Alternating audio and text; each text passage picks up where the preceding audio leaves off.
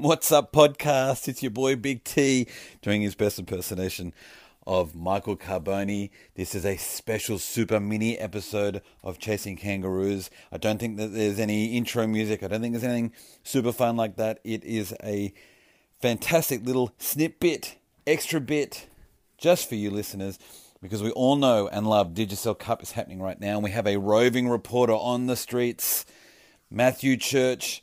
He's watching all the games because he's part of the PNG Rugby League mothership with all the pathways. And so he's there watching all the games and he is doing his best at reporting on what's happening each round.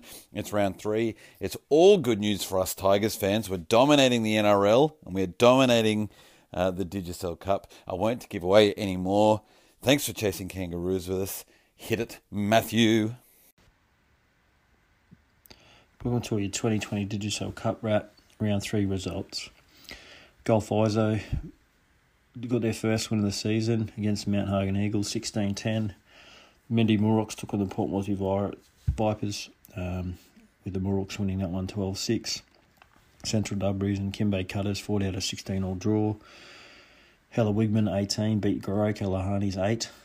Wagi Tumbe and Ingo Miox also had a draw, 12 all. And in the match of the round, the Lay Snacks Tigers 24 beat Rabul Warriors 16. Just wanted to have a look at that match of the round. Very wet in Lay as it often is. I thought it was a real arm wrestle through the middle for most of the game, especially in the first half. And the Tigers were very strong through the middle with Junior Ropp and Mark Pitty. They were well matched by Jordan Pat and Appel Capinius for the Gurias.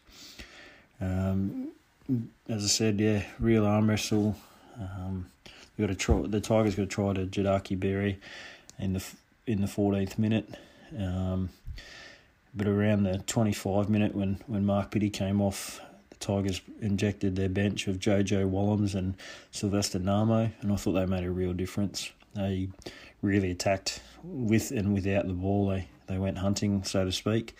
So they got a nice try off the back of those guys getting them on the front foot from some nice work with Joe Joshua getting out from dummy half and setting up Roderick Tai.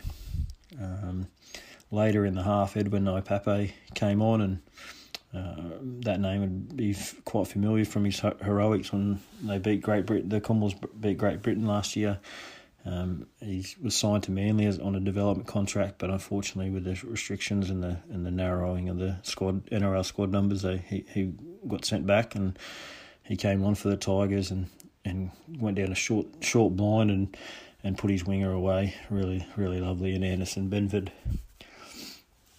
The Gurias needed to start strong in the second half, and they did that. They got a try in the first minute to Alan Simberry. But the ascendancy was soon gained back through the Tigers with John Andy and Jadaki getting his second to round out their scoring for the game.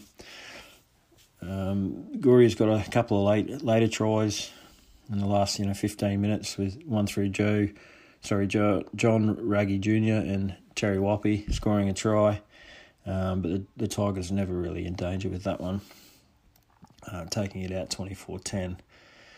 We'll just look at the ladder. So we've got 3 teams undefeated. Snacks Tigers, the Mendy Muruks and Hella Wigman are all on 6 points. The Gurias are on 4. Kimbe Cutters, Port Moresby Vipers and Central Dubries are on 3. Anga Miox and Gulf ISO on 2. Wagi Tumbe on 1. And the Goroka Lahanis and Mount Hagen Eagles yet to score.